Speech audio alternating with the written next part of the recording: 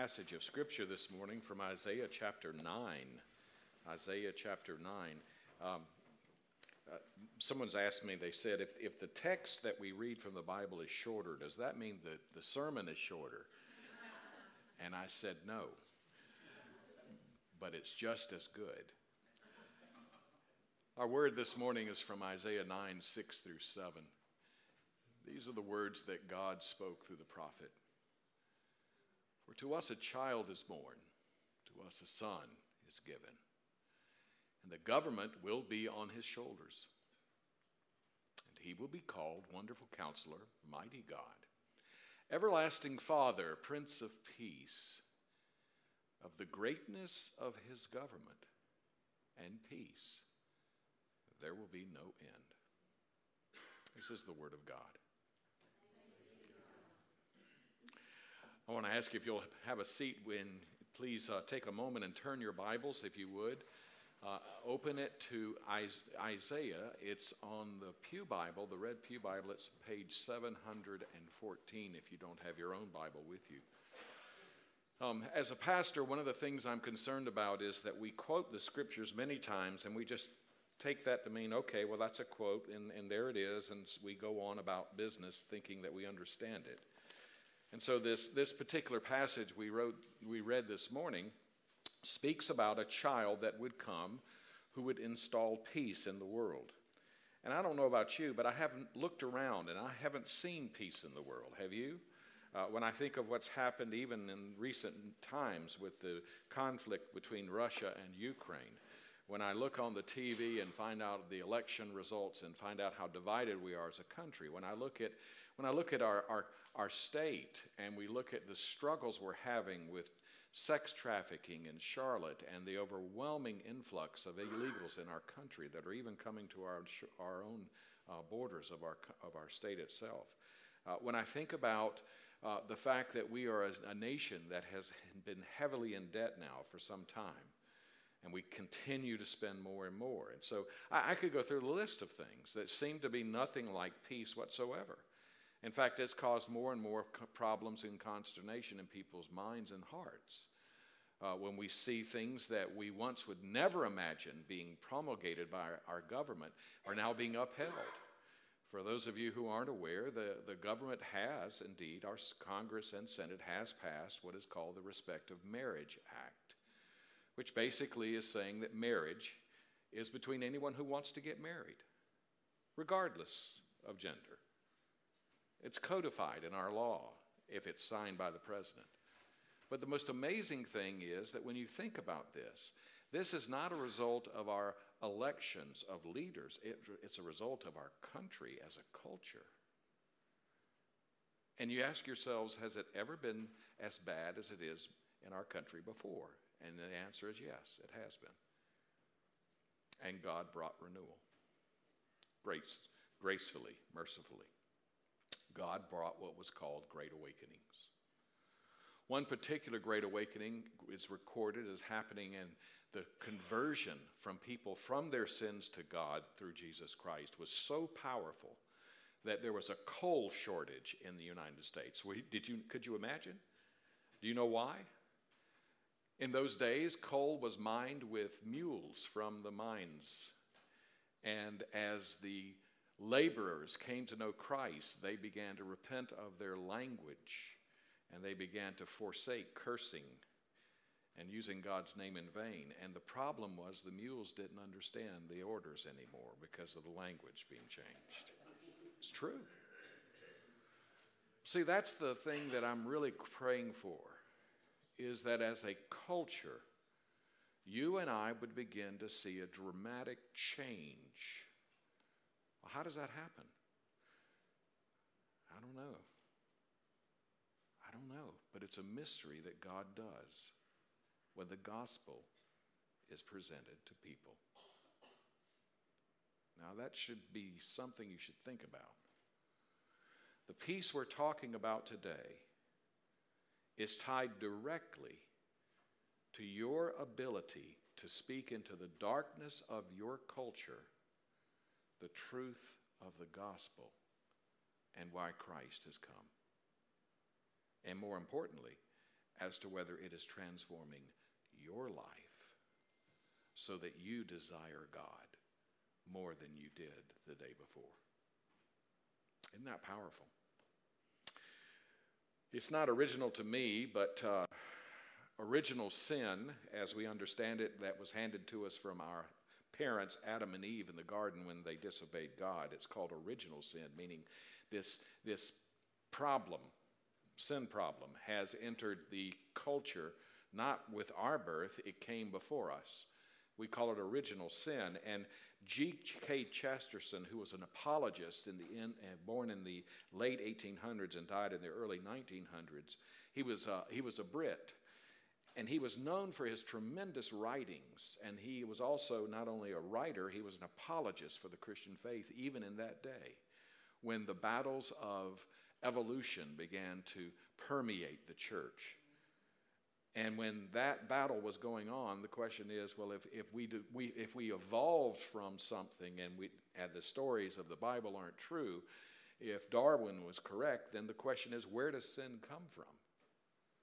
How did it enter into the human race? And yet, G.K. Chesterton wrote, one of the quotes he's been famously given is that original sin is the only doctrine that has been empirically validated by 2,000 years of human history. Isn't that true? Well, it's not a surprise then as we turn in Isaiah this morning, and I invite you to turn on page 714. For those of you who are wondering where we're going with this, well, the importance of this is this. It is a story of a prophet who in his own day had to preach to a people who were the people of God, but they had forsaken the covenant God made with them. You remember the Israelites were taken out of Egypt and brought into the promised land. They were brought into a land that they did not have to work for. God provided for them. And God said, if you will follow me, I will bless you so that you will be a blessing, so that through you all the nations of the world will be blessed. And so God made a covenant with Abraham and his descendants, and he fulfilled that covenant, part of it, by bringing them into the promised land. But over the generations that they were there, by the time Isaiah was born, the last king alive descended from David, who was going to be the line through which the Messiah would come. David was promised that his forebearer would be the one Jesus would be tied to. Jesus would be descended from David. But Ahaz was now in a pickle. He was now king, a descendant of David. I guess he looked himself up Ancestry.com. I'm not sure. But he figured out that if he died and he had no children to live, the line of David would be snuffed out, and we found out last week the crisis would be that God's promise would be forever obliterated. That's the danger. If you look at chapters 1 through 2, you'll find that Isaiah was called to preach to both the northern kingdom of Israel and the southern kingdom of Judah. Ahaz was the king in the southern kingdom, which was made up of 2 former tribes of Israel, of the 12 tribes. And the most amazing thing is that this division that had happened after Solomon's death. There was David, King David, and then Solomon, and then Rehoboam and Jeroboam, who were not brothers, by the way. But they have the same similar names, were basically appointed kings. Rehoboam in the south, a descendant of David, Jeroboam, a general, who then led the 10 northern tribes into forming a whole different country, much like what happened in the Civil War of the United States. And during that time of division, these kings rose and they led the people, and many of them led into doing what God had forbidden, and many of them tried to lead people into doing what God had commanded. But it's in the end of those days of this divided kingdom that Isaiah was called to bring the message of judgment and hope to Jerusalem. It was a judgment in that God saw their rebellion, he saw their idolatry, he saw the injustice of the land, he saw how they lived out their lives, and it wasn't that they could be named followers of God. They had somehow turned completely away in such ways that, as we covered last week, the sins of the people were so gross, so vile, that God had made up his mind that he was going to bring judgment. He was going to bring like a purifying fire, a fire that would consume the people in such ways that they would pay for their sins. In other words, God's wrath would visit their lives. And because of their sins, God's great love for them was that he would intervene. You see, that's what love does. It intervenes when things are going wrong. And that's what God did. He loved his people so much, instead of allowing them to come to the consequences or the end of their sin, he said, I'm going to bring judgment upon you. And bringing that judgment, he said, amazingly in the first 2 chapters, his prophecy was that as God would bring this purifying fire of judgment upon his people, that God would also, from the ashes of all that, bring forth a new people who would have a new heart for him, who would come and establish their lives in Jerusalem again, and they would love the Lord. And because of their love for the Lord, all the nations of the world would be reunited to God. Nobody believed that. I mean, that's called a saga of a story. That the punishment that God would dish out would actually bring redemption for not just the Jews, but the entire world. Well, how is this going to happen? Well, the story opens, and as you get into it, the power of it is, and in chapter 5, as we covered last week, God tells the story. He sings a song through Isaiah about how he had planted this vineyard called Israel.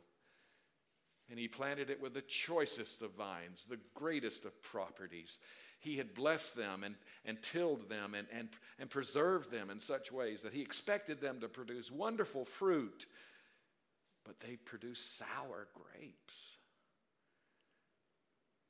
And so because of that, Isaiah, as he finishes this song, he sings it, so to speak, to the people of what God's great love for them was and how they had turned away from it.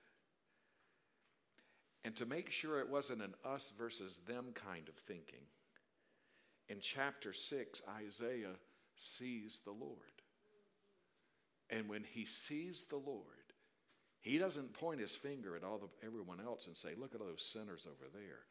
He looks at himself and says, oh, worries me. I am a man of unclean lips among a people of unclean lips.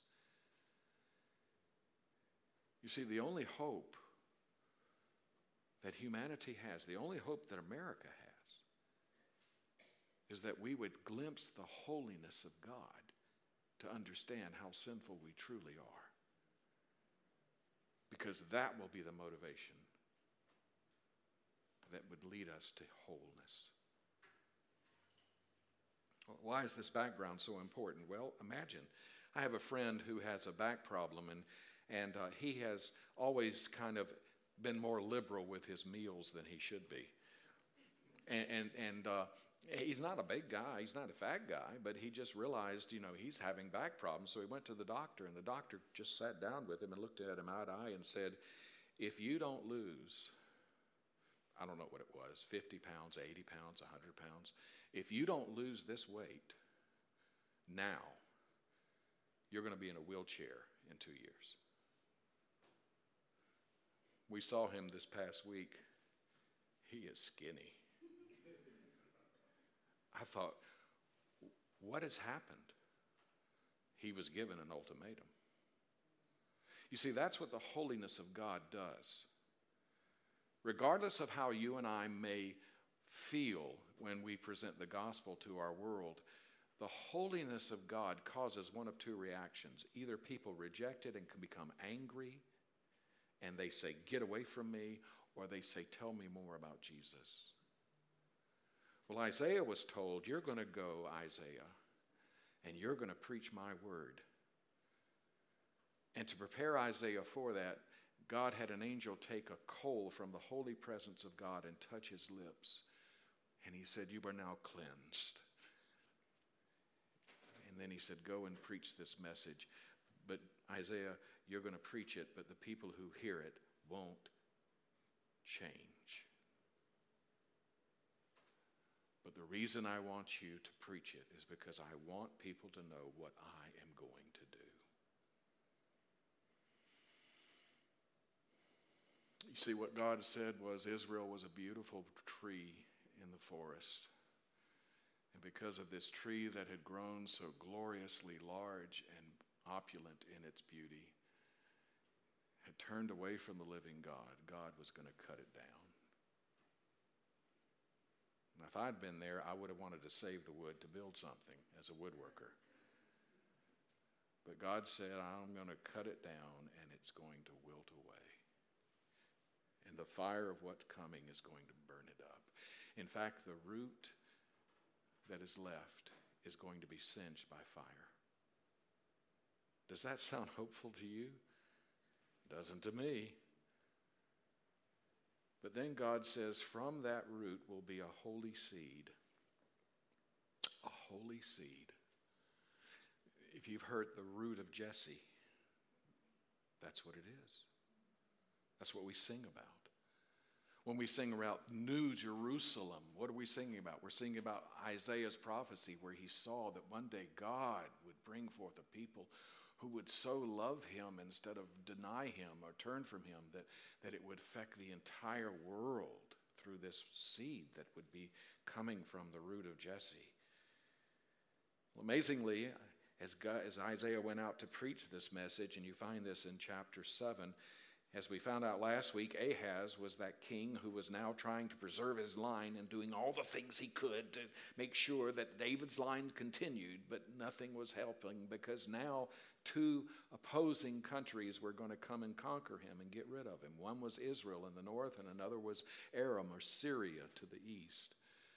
And he was so worried that these two countries were going to usurp his kingdom that he didn't know what to do. And Isaiah comes to him and says, just ask God to give you a sign, and he'll give you a sign that he's going to take care of it.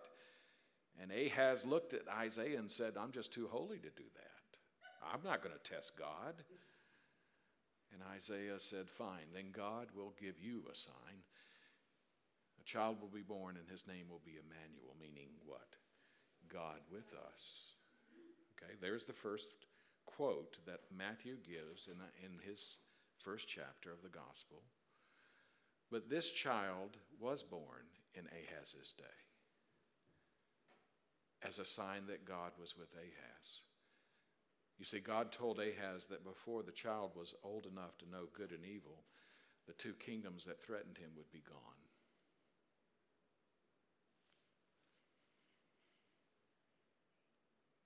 But there was still coming a judgment. You see, sin must be judged. When I think of this, I think about our nation. Do we really believe that God does not have the right to judge us as a nation?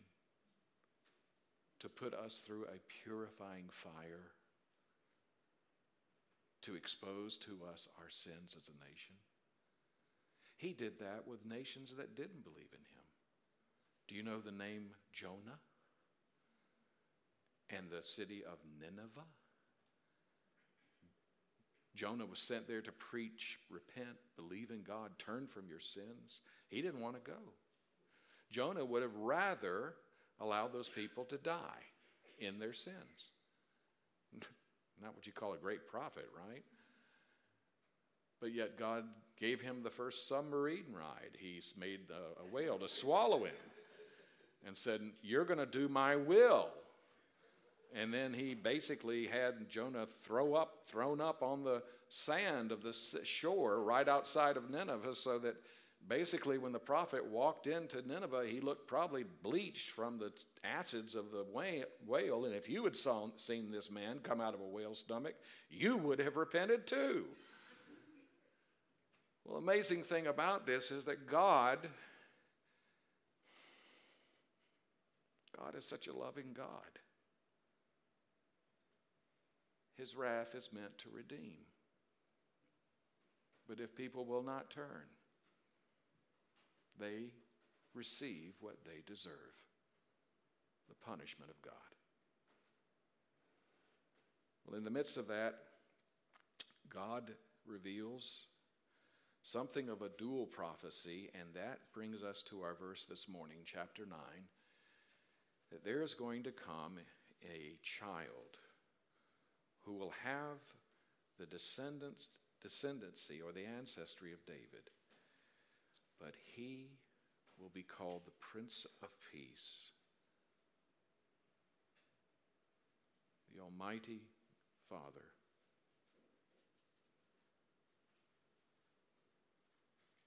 And of his kingdom there will be no end. Well, how will this happen? How will it come about? You see, for the Jews, when they heard this, they were expecting a physical king to come. And they were expecting someone who would come and bring that peace to them by the fact that they would have a military insurrection. I'm having a little problem with the slide for some reason. That the most amazing thing is that the peace that God was going to give, many of them thought would come through a military exercise. The struggles that are going on in the Ukraine and Russia right now. Elon Musk, as if his opinion is important, Elon Musk has said, well, if Russia would just sue for peace, then we could have the war and it would be over. Well, it would certainly end the conflict, but it wouldn't bring peace to those people, would it? It wouldn't reconcile their differences. It wouldn't cause them to act as a united people instead of a people who are of two different countries. And so one of the things that you and I begin to wrestle with is then if Isaiah is right, then either this king who was supposed to come came and he didn't do the job he was supposed to do, or this particular prophecy in Isaiah 9 is about a future king that would come who would reveal God's will for his people, and he would do so in such a tremendous way that he would usher in an age of peace that would have no end. Well, we found out as we look through some of the things that God has shown us in the scriptures that Jesus did not come to lead a military insurrection. In fact, when he entered the temple, when he came to the triumphal entry, as it's recorded in the Gospels, he cried as he looked at his people in Israel, and he said, oh, that you would only know who I was and what would bring you peace. They were looking for a conqueror who would come. The problem that you and I have is we also are looking for a conqueror. We think in our minds that if we elect the right people to our government, or if we have the right judges, or if we have this or that, then we would have peace in our country. It won't happen. Why? Because the problem is our sin. That's the real problem behind every one of these problems. And it permeates every part of our culture, every part of our life, every part of our relationships. There is no place where sin does not permeate your thinking. And the question is, who or what can save us from this? For to us a child is born, a son is given. And it says in verse 6, and the government will be on his shoulders. What will that mean? Well, his reign, how he reigns these people who will come to him, will change their life. It will transform them from being what they were into being something that actually glorifies and honors God. And so as he begins to unravel this mystery for us, the people back in Isaiah's day must have just been scratching their heads, saying, how can this be? Because Ahaz finally died, and his son Hezekiah came to the throne, and the only way they saved their throne, by the way, was they made a deal with the Assyrians, who were this huge, powerful country that came to conquer them. And the only way they were spared was that they paid tribute. Well, when Hezekiah came, Ahaz's son, to the throne, the next son down, kind of like what's happening in England right now, right? By the way, who is the king of England? Do you know? Imagine King Charles just coming to the throne and saying, okay, now as king, I am no longer going to follow anything that my mother did. We're going to now declare that the United States is an illegitimate country, and we're going to take it over. Can you imagine that? Well, that's exactly what Hezekiah did, and then even Pekah beyond him. So we're not going to keep these treaties with Assyria. And was his choice, but it was fulfilling the prophecy of Isaiah. Why? Because Assyria then was raised up and they came and conquered and led off the people in Judah into slavery. The purifying fire was finally lit.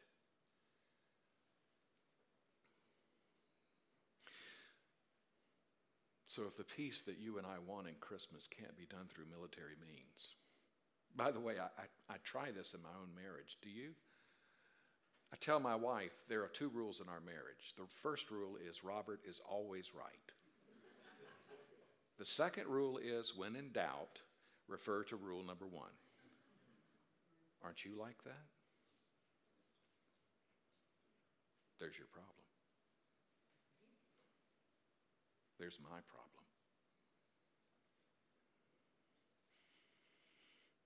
I cannot force you, and I cannot force myself to love God. I have to be changed. Something has to change me. Whether it's a doctor sitting in my face and telling me I got to lose weight, or God has to light a fire that brings wrath and judgment upon me, something has to change me. For unto us a child is born, unto us a son is given. The second thing that's a possibility is that it was a result of diplomacy, treaties being bringing total well-being to all. When we think of peace, we think of that moment where, it's kind of like how you felt after you ate turkey this past Thanksgiving, right? By the way, many of you may not know this, but turkey actually has some ingredient that makes you sleepy after you eat it. I think it's the turkey's revenge is what it is. But it's amazing how when you eat that meal, you sit back and you just kind of go, you know that feeling? Wouldn't it be great if you could have that every day? Some of you are shaking your head. Maybe you ate too much turkey. But the point I'm getting to is that you come to a place where you just feel no need because you're completely satisfied. I don't know about you, but that's what we kind of do with God.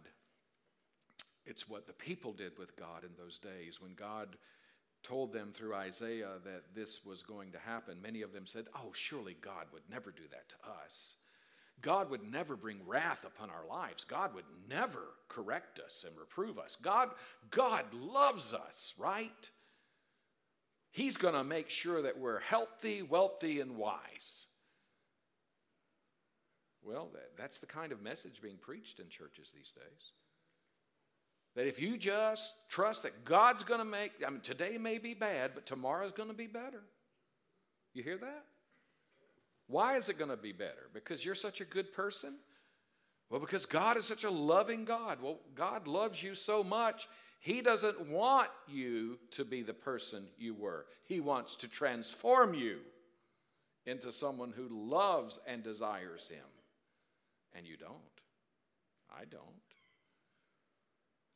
And so when they heard this message, they began to play fast and loose. They began to say, okay, God, what do you want? What do you want us to do? Do you want us to do more sacrifices? We'll just get some more sheep and more bulls, and we'll come to the temple and do more sacrifices.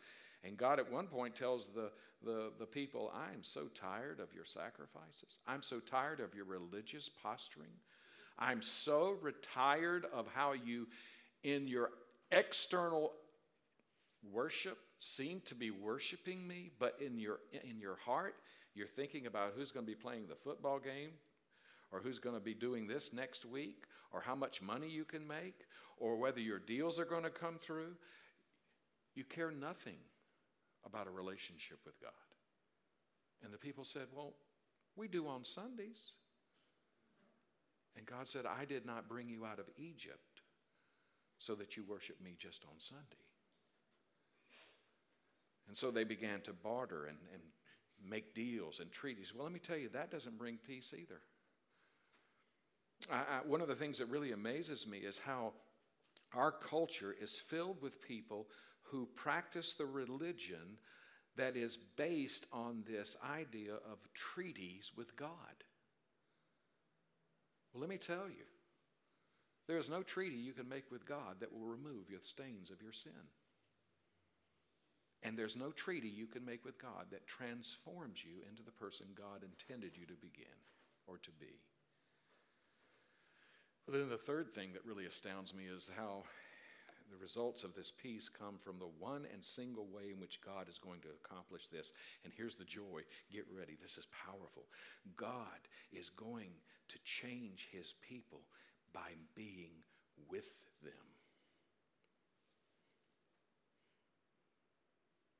It is a peace that's going to result from a gift that God is in his gracious presence among them. And they would be dependent on his gracious presence to overcome their sins. Do you hear that? It's not that they would take the 10 steps to overcome their sins. It's not that they would call up Dr. Phil and talk to him about how to overcome their sins. It's not that they would have advice given to them from some counselor or some person who already has their own problems with their own sins. Have you ever noticed that, by the way? It's going to be from someone who is called Wonderful Counselor, Mighty God, Everlasting Father, Prince of Peace. I want you to know from the age of 8 years old, I did not have a father who was present with me. And I still feel that scar today.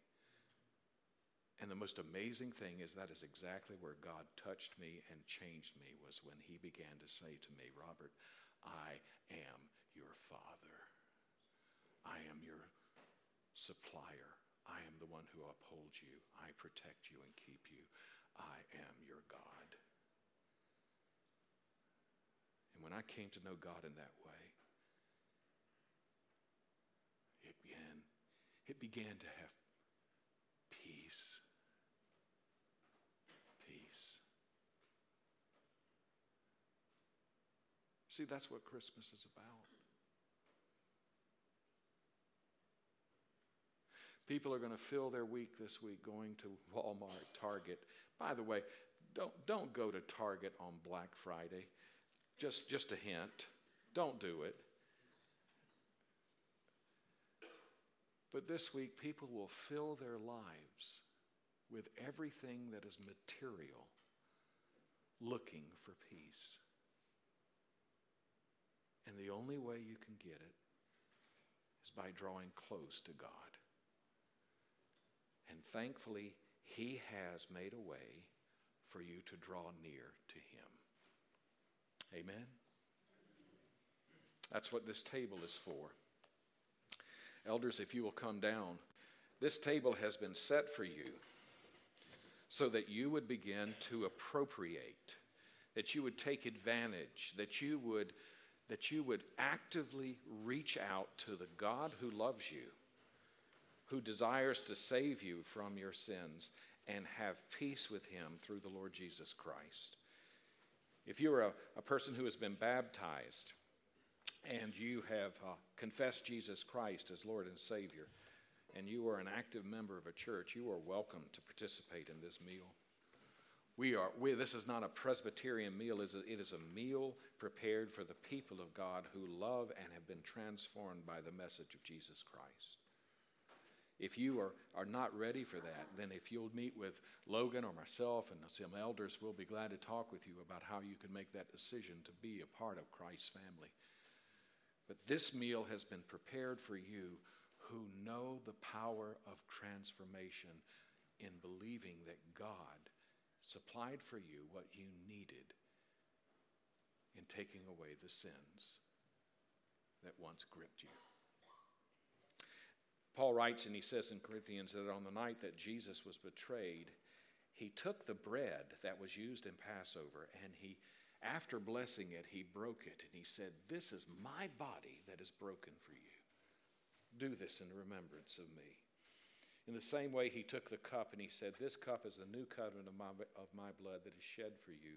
Drink all of it in remembrance of me." For as long as you eat this bread and drink this cup, you proclaim the Lord's death until he comes. What does that mean? It means that when you partake of these elements, you are not feasting on bread and wine or grape juice. You are communing, being at one with the Lord Jesus Christ. He has made it possible for you to have a peace that abides, not as the world gives, but as he gives.